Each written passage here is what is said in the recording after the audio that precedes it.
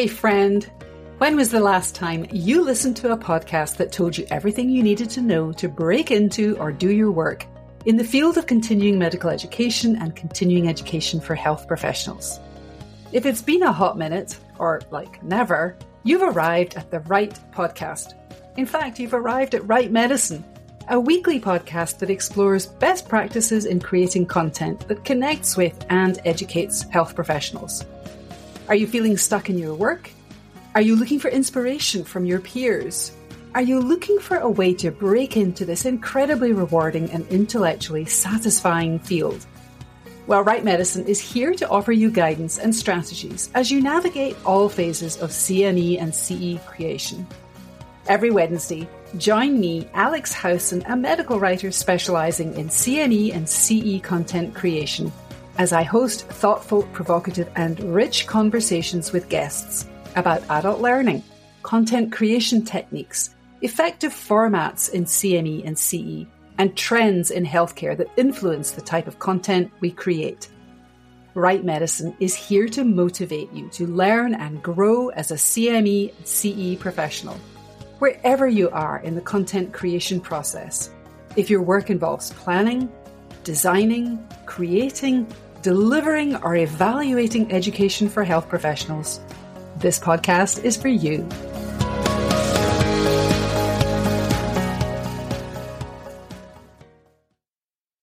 Have you been exploring ChatGPT and generative artificial intelligence?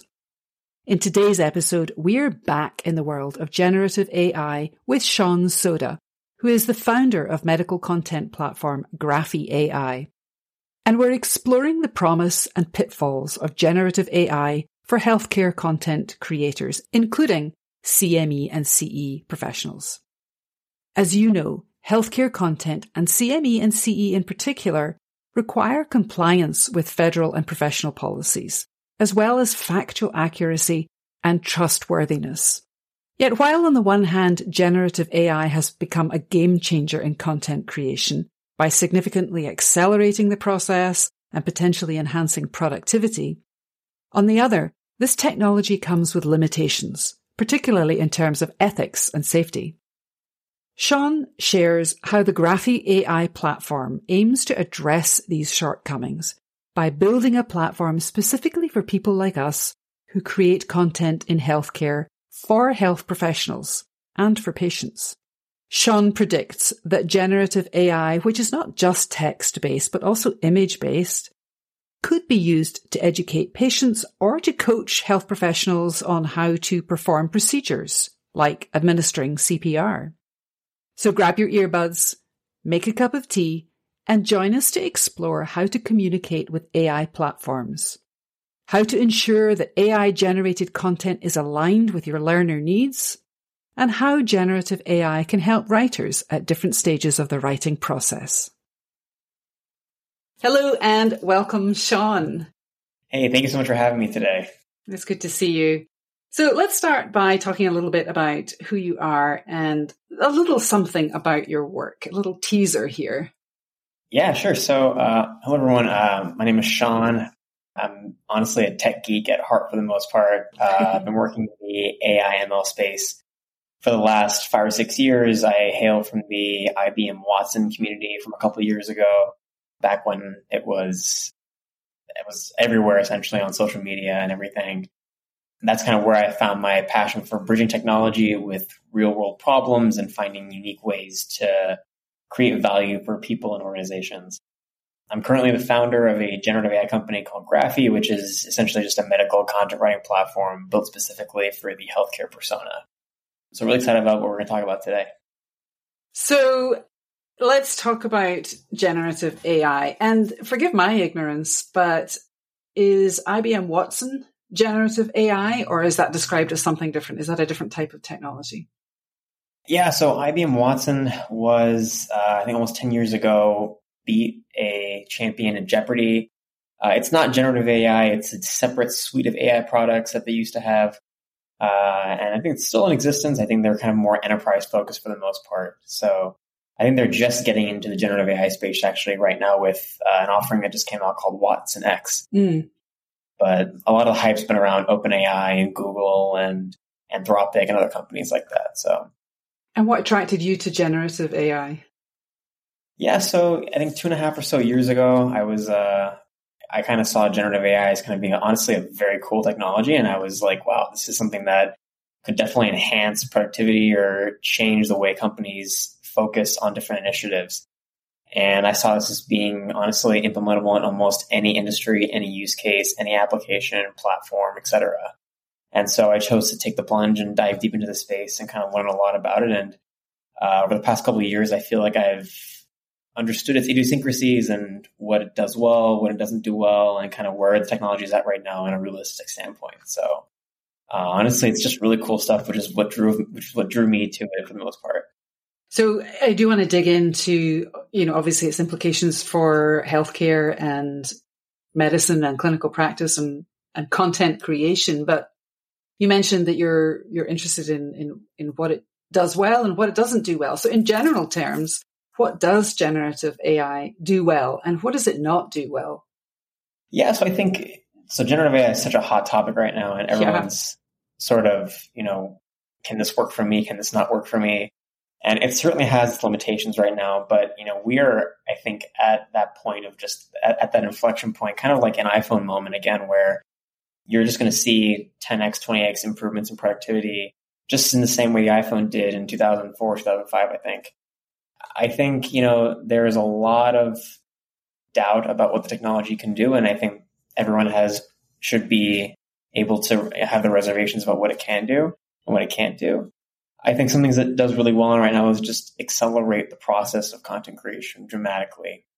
Some things that it can do well is, does it handle that in a ethical or private manner? And, what are the safety parameters that can be used for it? And what if the AI is wrong, or what if it hallucinates? And there's all these little ifs, ands, and buts that come with it as well. And so I think we are just 6 months ago or 7 months ago when ChatGPT came out, it kind of revolutionized the way, people thought about technology. And it was one of the first products ever to hit, I think, 100 million subscriber users, I think, in like the shortest amount of time, which is insane. So it's great to see, all the technology that's coming out and the companies that are being innovative in this space. And it's just a burgeoning space in AI, which is good to see.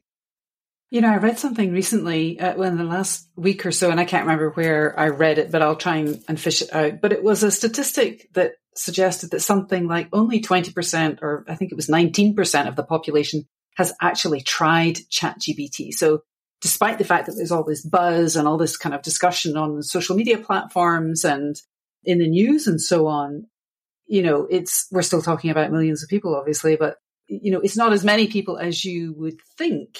Yeah. Yeah. So I just kind of let you respond to that. Why is that? Why do we get this sense that ChatGPT is about to take over the world? Yeah, I think there are obviously people who are at the helm of their computers nonstop and are monitoring what's going on. I think, there's so many ads that you see. Like, for example, there was a building that was covered up in plaster and outside said ChatGPT finished this building. And it was like ... your skills, and there's some things AI just can't do. And so naturally, I think there's some industries that are just very AI averse, very risk averse, and don't want anything to do with that.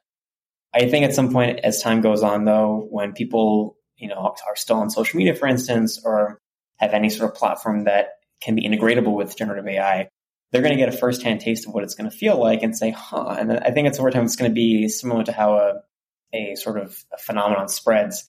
You're going to see a lot of that kind of change and that kind of acceleration and rapid growth in usage for generative AI. I'm not quite sure why people don't use it much. I'm sure there are obviously skeptics out there, but I think there's definitely, at some point in the next 5 years or so, everyone's going to know exactly what it is and probably have an account with OpenAI at some point. So let's talk about, obviously you came from IBM Watson. That's very much in the healthcare space, and Graphy AI is also directed toward the healthcare space. But talking in sort of general terms, how do you see generative AI affecting the creation of content in medicine and healthcare? Now, obviously, there are so many different types of content that are created in this space. Mm-hmm. You've got regulatory, you've got promotional, you've got consumer health and patient education, continuing medical education for healthcare professionals. Mm-hmm. And, pet parent education in the small animal space.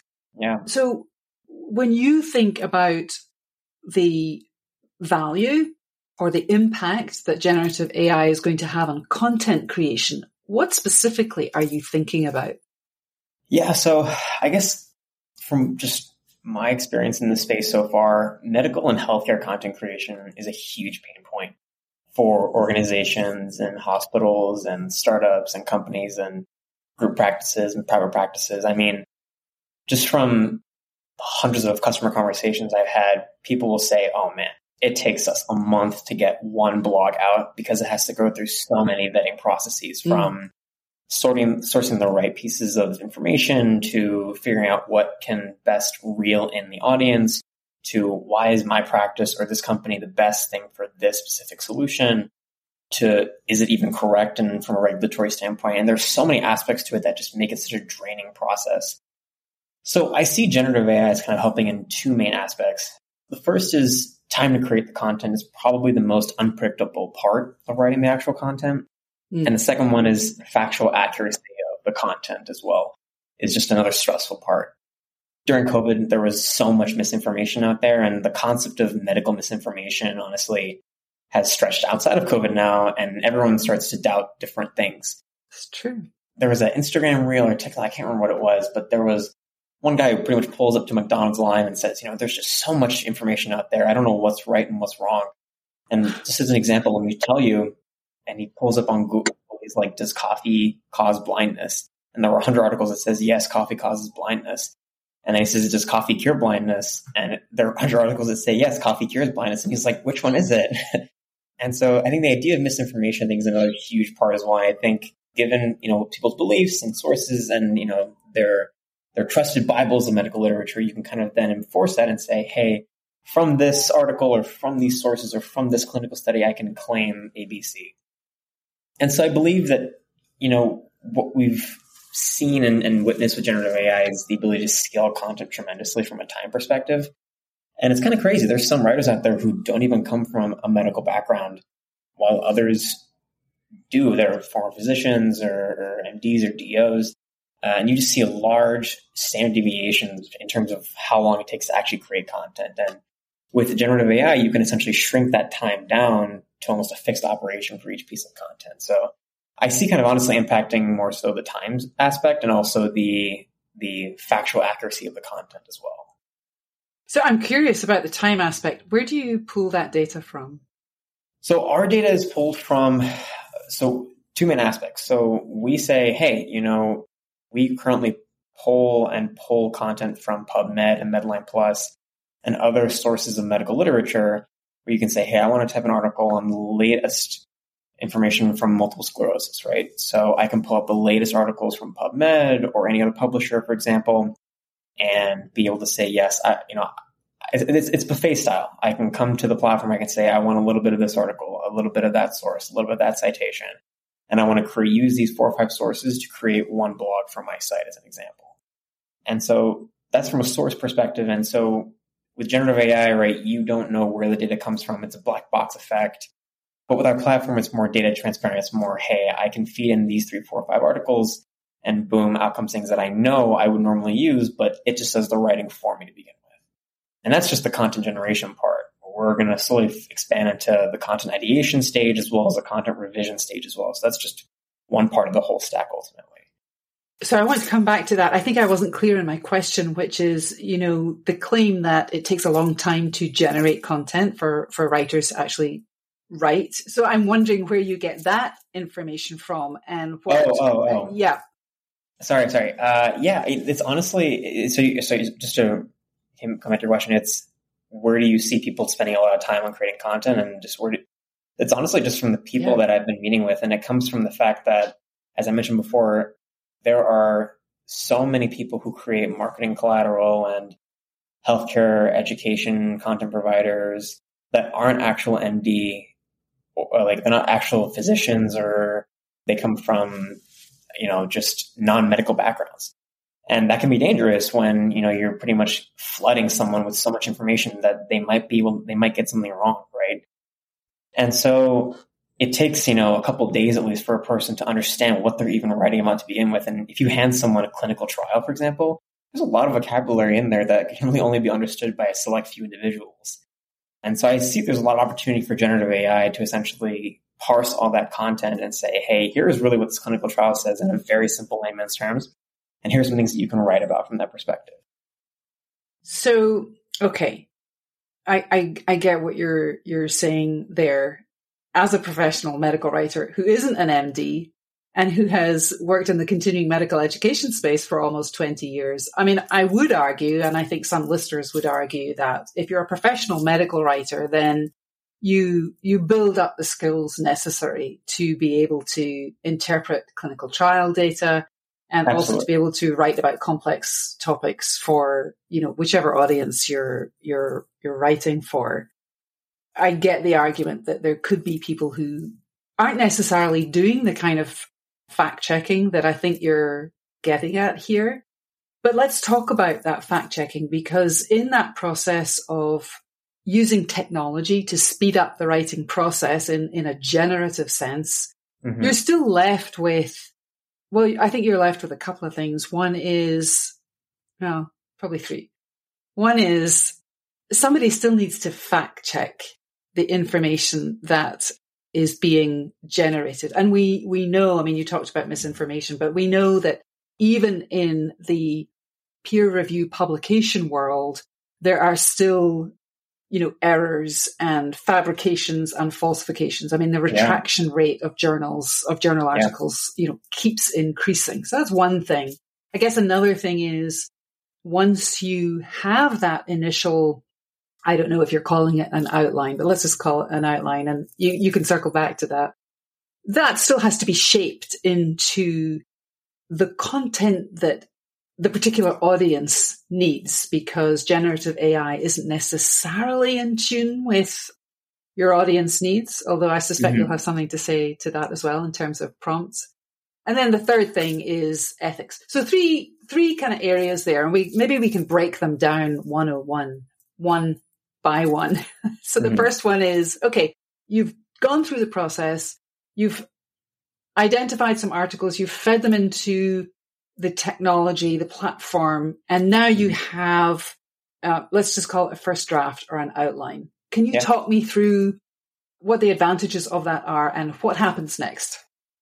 Yeah, so the sense that I have gotten from the writing community, and every writer kind of sometimes has different opinions or different approaches to writing content. Sure.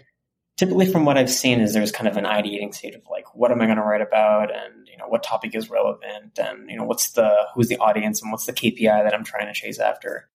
Second one is kind of the researching or the, what are the sources that I want to pull from and what seems relevant and what's the most up to date. And the next one is kind of outlining it, saying, okay, I've read through it. I want to structure this in kind of a similar way. And then it's actually writing the content, and then it's revising the content after that. And so I believe personally where generative AI is right now is I think it can do a little bit of each of those steps right now. And being able to take something and say, and I think to your point exactly right, there are some very seasoned medical writers out there who can crank this out in one day, but there's some medical writers out there that'll take a week to get out one article, for instance. And so the benefit of this technology that I think from what we've seen so far is you can say, hey, rather than taking that large standard deviation from 1 day to 7 days, you can parse it down to 6 hours, for instance, to get a piece of content out. And it's designed, and I think you mentioned it pretty well, it's a first draft, right? It's never going to go straight to publishing. It still must go through the same vetting process and revision process. But I think it's designed to say, hey, I put in, these X number of sources, and I know that it only looked at these sources alone. And I now have a first draft that I know comes exactly with, I'm able to see what parts of these outlines were able to kind of create this content. And then I can come in and add in my brand voice, my call to actions, retweak, rephrase, restructure, etc. But I see it kind of being okay, rather than taking, hours, even days, you can get a first draft done in minutes, essentially. But again, I think to your point, there's still a compliance aspect where all the content that goes out still must be reviewed by someone at the end of the day. And so the beauty behind this is it's never going to be a replacement for writers. It's always going to be an augmentation of skill sets and productivity. So I completely get that. And I do use, ChatGPT myself just to kind of play around in the content creation process for my own work, not for clients' work. It does sound to me though as though we're talking mostly about, I want to say consumer health education or maybe marketing pieces rather than, for instance, continuing education content that has to be very evidence-based and has to meet, strict requirements to be fair and balanced in its, presentation of information. I mean, how does that resonate with you and how you're thinking about this? Yeah, so I think there are many ways in which so I think right now what AI can do really well is be able to parse very simple plain text. But when you get to things like clinical trials and stuff, you have charts, you have diagrams, you have something complex like molecular structures, for instance. I mean, it'll get very technical very quickly. And I don't think it's quite there yet to the point at which it will be able to understand tabular data yet. And there are some platforms that are getting to that stage, but having an image of, a dermatological issue and being able to classify that and know exactly what that is, you're far from that right now. But you'll be able to kind of see some products out there right now who are essentially saying, hey, if you put in basic websites or basic blogs or long paragraphs, we can get it pretty quickly. Anything more than that, like complex infographics or anything, are a little tricky. And so my head initially goes to that application layer in the marketing space and the consumer and the patient education space, because a lot of the content has been filtered down so much that it's already simplified enough for AI to understand it. But the next step is in saying, hey, I'm going to feed you PowerPoints and PDFs and a bunch of technical documents for this one specific thing, and now take a couple more steps and skip that process to the patient side. And we're getting there. I think I've seen some really cool products that are able to do that, but on a mass scale process, not quite there yet. Oh, that's interesting. And thank you for explaining that to someone who is not a technical person. And so that kind of raises another question for me, which is, we've been talking about ChatGPT and we're going to talk about Graph-AI a little bit, but you mentioned platforms. What are we talking about when we talk about the generative platforms that are out there? What sort of things are people using to create content in the healthcare space? So right now, there are not many ones out there. So as you mentioned before, right, there are so many forms of content across healthcare, right? From the basic patient education, caregiver advice, clinical navigation, all the way up to here is sales material for a pharmaceutical drug, for instance, for physicians, for example.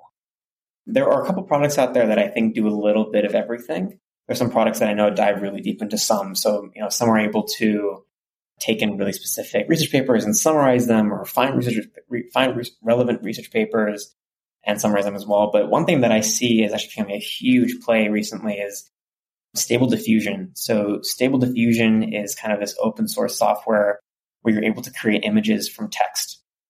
And I think as time goes on, it's not there yet, but I see a lot of applications right now in healthcare where, let's say you want to create an infographic on how a patient should administer an EpiPen, for example.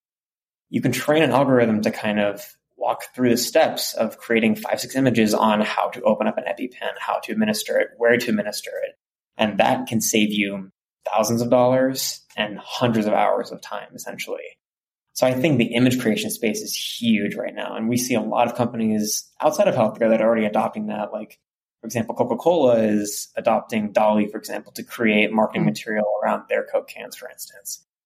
So I think it's around the corner that generative AI, which is not just text-based, but can also be image-based, can definitely get to the point where you can start educating patients or coaching nurses on how to administer CPR, for example.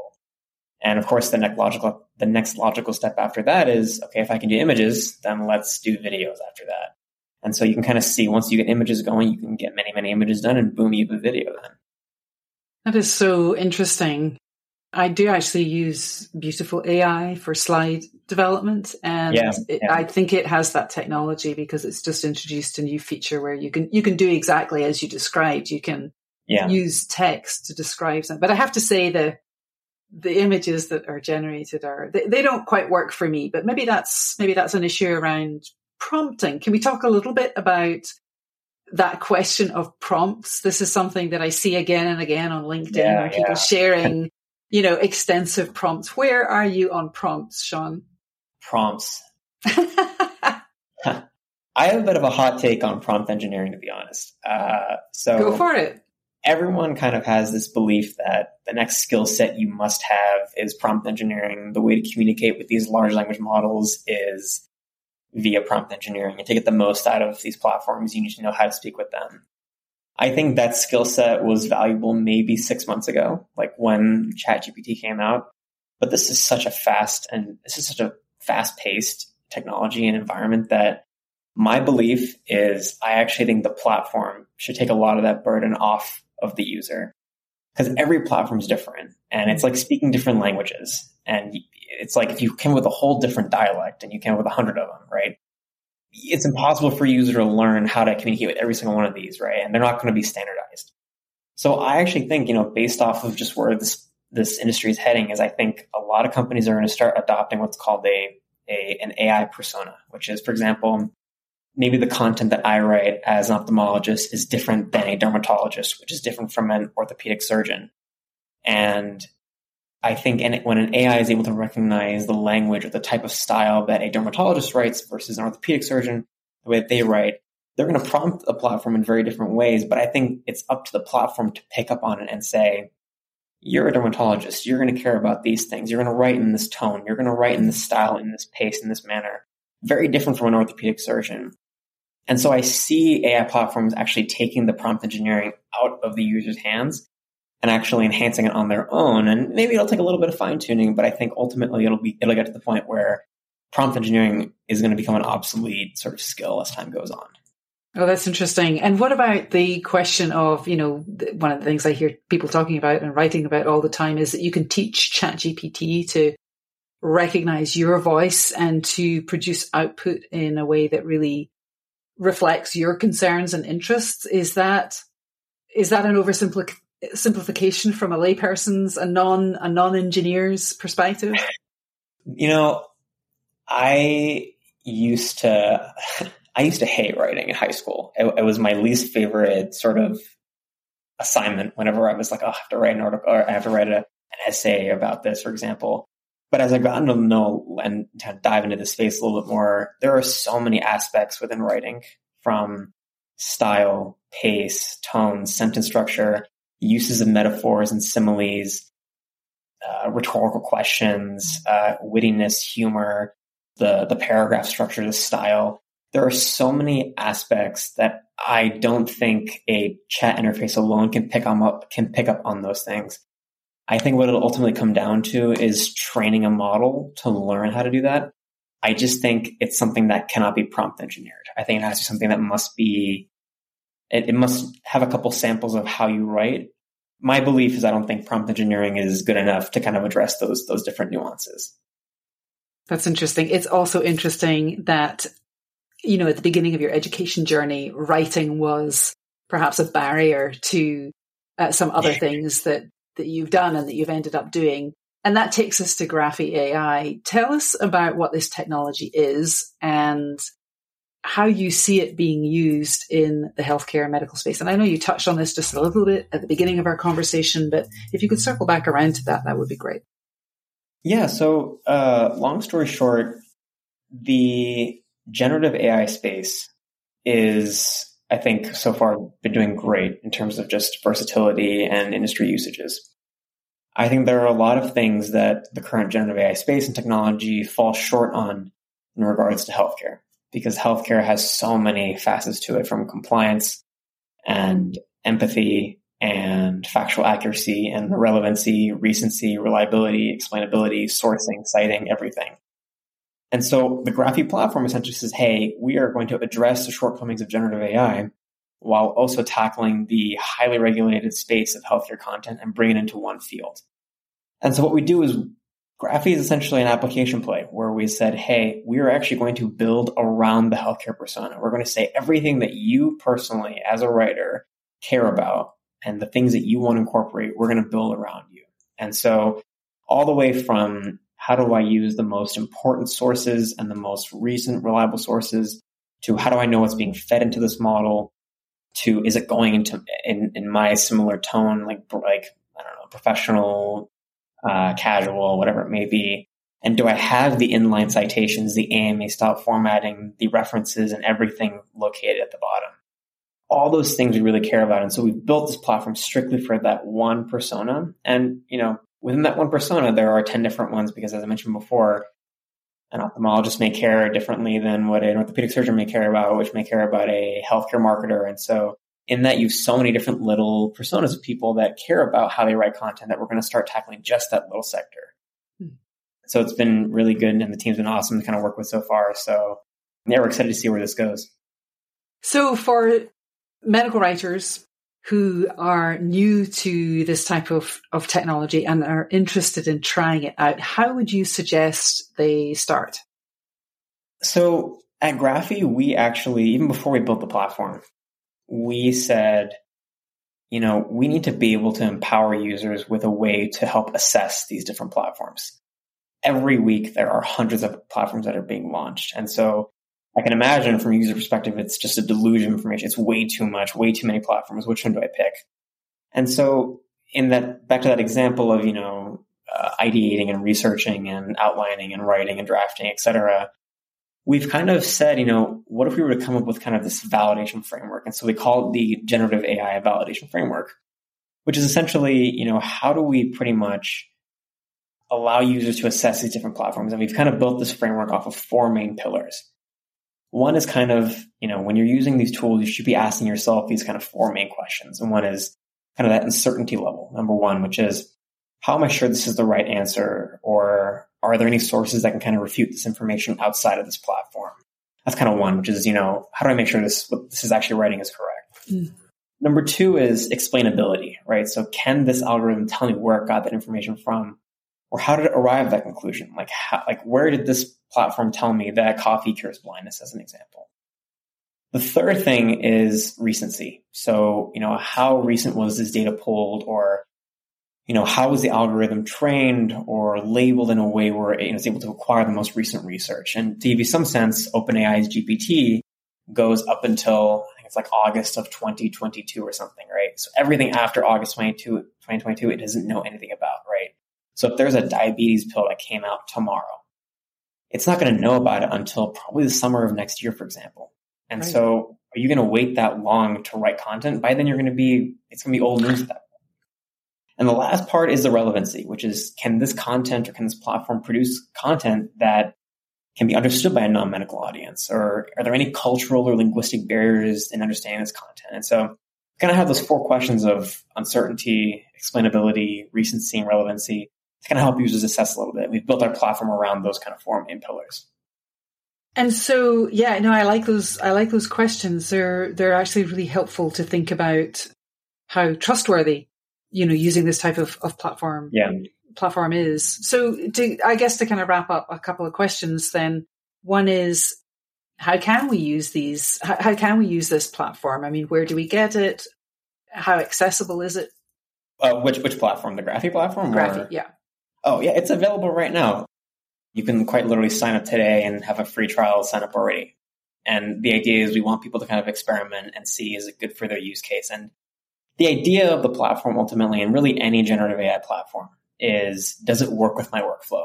Does it work in a way where, hey, I have this kind of researching style where I go to Google Scholar or I go to PubMed or whatever it may be, and it's able to kind of take some articles that I like, feed them in, and I can generate a draft and edit and export to Webflow or Google Docs or whatever it may be. And so I think it's a little bit about, every person has their own kind of flavor of how they operate. And so, with Graphy, we try to kind of implement every possible approach of how a writer comes in and writes content. But otherwise, there's so many other platforms out there that they can try. I'm pleased to say we're the world's first one built for healthcare. So if they find another one, great. But otherwise, it's really dependent upon how the writer ultimately works and, what their workflow looks like.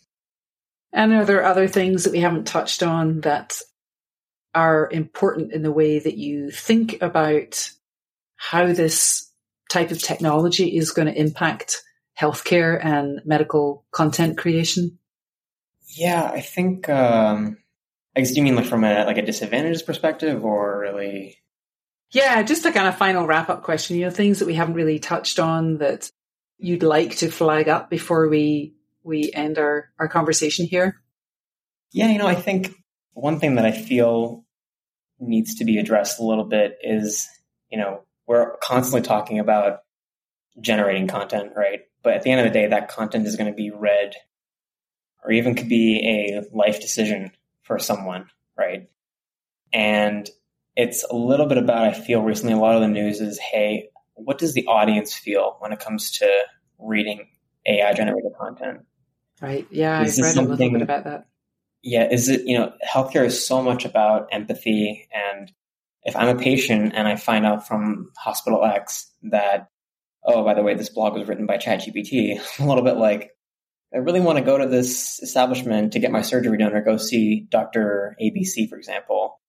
And so, I think there's so much talk about, oh, it's going to be a huge productivity improvement, but I think we've lost a little bit of sight about the patient at the end of the day and the caregivers and the families. And so I think over time, I think patients who will become aware of AI generated content will understand that it's really a means to an end of saying, maybe, they're using it to create content, and that's perfectly fine. And I think it's just a phase. I think in 6 months, this will be a very different topic and people will be over it. But I think at the end of the day, right, it's important to understand that this is never going to be a replacement. This is never going to be something that, takes the writer out of the equation or is meant to rope patients into patient cycles. But it's designed to kind of just be, hey, we're trying to reach out and kind of embrace that preventative care model, which is, hey, how can I incite you specifically to come to Hospital X to get your yearly checkup, to do this, to see your specialist or whatever it may be. And so I think it's a little bit about how it's viewed right now. And I think we're on one side of the coin, and it's going to flip to the other side, I think, over the next few months.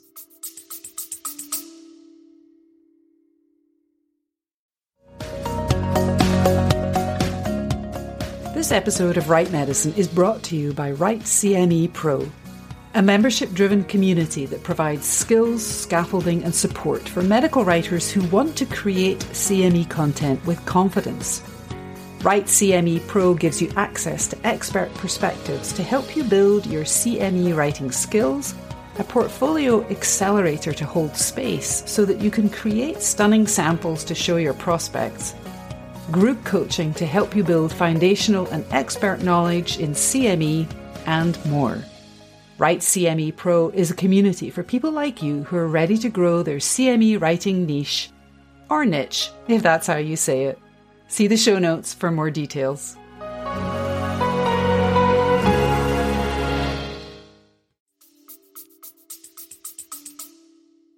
So it sounds like intention is an important component in this whole conversation about generative AI.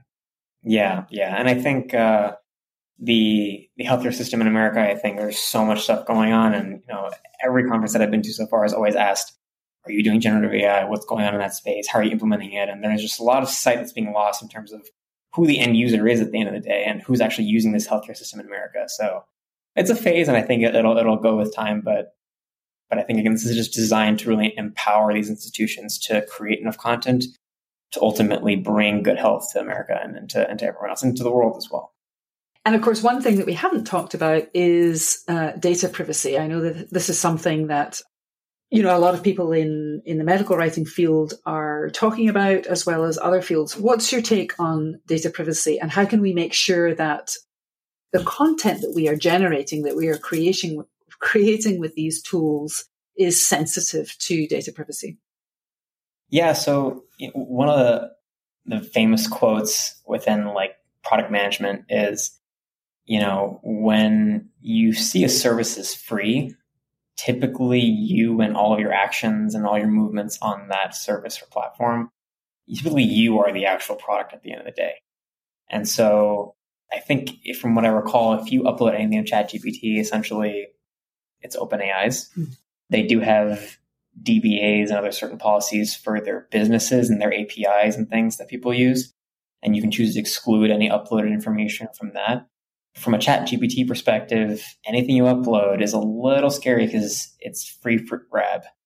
There was I had a friend telling me a couple of weeks ago that a researcher was using ChatGPT to kind of take his research, and he wasn't very good at writing English, but he used his research and put it into ChatGPT and used it to kind of create a more synthesized layman's version of his research. but it hadn't been published yet. And so it's a little bit like, oh man, like the worst part is seeing your data and someone else's content when you didn't even upload that, you didn't share that, we give permission for that. And so I would caution users to make sure any platform you use, just make sure that your data is your data and it's siloed and no one else can share it or no one else can get their hands on it. Because so many things have happened so far with ChatGPT. I don't know if you heard, there was like a Samsung leak that happened a couple months ago where some coders used some content or some code, and boom, they leaked a trade secret as an example. So you just got to be careful and read the policies and make sure what you feel comfortable with. And if it's a client's material, for example, you definitely don't want to upload that to ChatGPT. If it's your own personal PHI or any medical information, you don't want to upload that. So just make sure any platform you're using, just make sure you know where the data goes, where it's stored, and whose hands you're putting it into at the end of the day. So if you're having, go ahead. No, go ahead. Yeah, I was just saying, if you're going to write like a poem or something and it's pretty standard and pretty simple, that's perfectly fine too. But when it comes to a little bit more sensitive information, just be careful. So I've heard of people talking about PHI. I've read about, I think probably on LinkedIn, physicians who said they anonymized PHI data and then put information about patients into ChatGPT to try and, generate diagnostic information. Mm-hmm. What about that kind of use case? Is what happens to the data there? How private is it, even though it's been anonymized? Yeah, it's tough. I mean, there are so many services out there you can kind of put in as a filter before putting anything into OpenAI. I know there's like Amazon Comprehend that has the ability to redact name, social security, date of birth, address, phone number, whatever it may be. I just, why take the risk is my take. I think if, what I recommend doing actually is I would actually use ChatGPT to create a fake patient and to say, here's patient John Smith, write a fake diagnostic report or something like that. Mm-hmm. And it can be dermatology related. And you can create fake patient profiles as an example, which is another scary thing. But just for the sake of testing and for the sake of seeing how good the technology is, if you're a dermatologist and you say, I don't know, patient came in, rash was 3 inches by 5 inches, was this color, has been on there for this long, diagnose it. There's so many ways you can test this algorithm without actually having putting in real people information. You can just have it fake it. So again, you can kind of use it and turn it on its head on that sense. But again, why risk it? Why risk a leak in that kind of sense? Because people think that they're going to get, it's back to that quick turnaround. People think that they're going to get, quick analysis. And that, we didn't talk about that, but that is something that definitely worries me. I hear about people putting, for instance, qualitative data, responses to open-ended questions on surveys into ChatGPT to get, what they're calling analysis of the data, but what sounds to me like a kind of very flat description of somehow ChatGPT has categorized this data. Do you see analysis as something that this type of technology is going to be able to do, or maybe it's already doing it in a way that I don't really understand? Yeah, I've seen some products out there and platforms where you can upload, for instance, like customer review analytics, and you upload it and it's able to parse it and say, there's one out there for restaurants, for example, where it says, this dish has the best number of reviews, this dish didn't do so good. And it's all tabularized, right? So some are in Excel formats and versus just, large chunks of paragraphs. I think from a workflow standpoint, ChatGPT is not really a business process. It can't be implemented into an actual scale. It's something that I think teases people into the generative AI space, but can't actually blow it up into an actual process. I think actually building something around the API and saying, hey, I'll just do something very fundamental, very basic, just for my practice or just for my company alone is perfectly fine. And you get so much more flexibility about where that data goes and whose hands it's in when you go out the API route versus the ChatGPT route. And for a non-tech person, that means what exactly? In 2 minutes or less. So long story short, ChatGPT is basically a UI, like a user interface, slapped on top of what's called an API, which is basically like the secret sauce for how the technology works. And you can just take that secret sauce and pull it out of ChatGPT, and you can go into what's called the OpenAI playground and play around with it in there. Got it. So rather than actually using it's just so what really made ChatGPT blow up is they slapped the UI on top of it. They said, hey, let's make this accessible to everyone out there, make it free to sign up. And that's exactly what happened. That's how it blew up. And that's just the power of UI UX. But separately out of that, I think you get a lot more flexibility when you take it offline and when you actually work on it in your own instance versus on your own ChatGPT account. And we're beginning to see that more and more. And we are beginning to see that more and more. People are starting to become more aware of, hey, I have no control over what goes into or how the data is manipulated or used or retrained in ChatGPT, but I have much more control over it, and I can sign a form with OpenAI, for example, on the playground that allows me to say, don't use any of my data, do not process it, do not store it. I'm simply using you just to kind of process and give me the analytics behind whatever I need. So it's just safer, and I just recommend everyone doing that first if you're going to do something like PHI, for example. Sean, where can people find you? I guess you can find me on LinkedIn, yeah. Okay. And then I'll make sure to include a link to Graphy AI in the show notes. Sean Soda, thank you so much for sharing your wisdom and insights about generative AI with listeners of Right Medicine. All right, thanks so much for having me, everyone.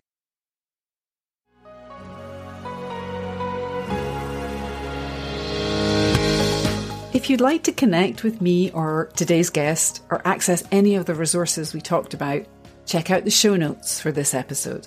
They're on my website, where you'll also find additional resources. Find the show notes at alexhowson.com/write, WRITE-medicine-podcast. And while you're there, don't forget to subscribe to the Right Medicine newsletter, where you'll find bi-weekly tips, tools and resources to help you create continuing medical education content with confidence. And thank you for listening today. Word of mouth is the most meaningful way we can help listeners find us and reach a wider audience. So please share this episode with a friend, a colleague, or a client who might find the podcast helpful. And if you enjoy listening to the podcast, please write a favourable review on Apple Podcasts or Spotify. Or share your testimonial on the dedicated testimonial link, which is also in the show notes.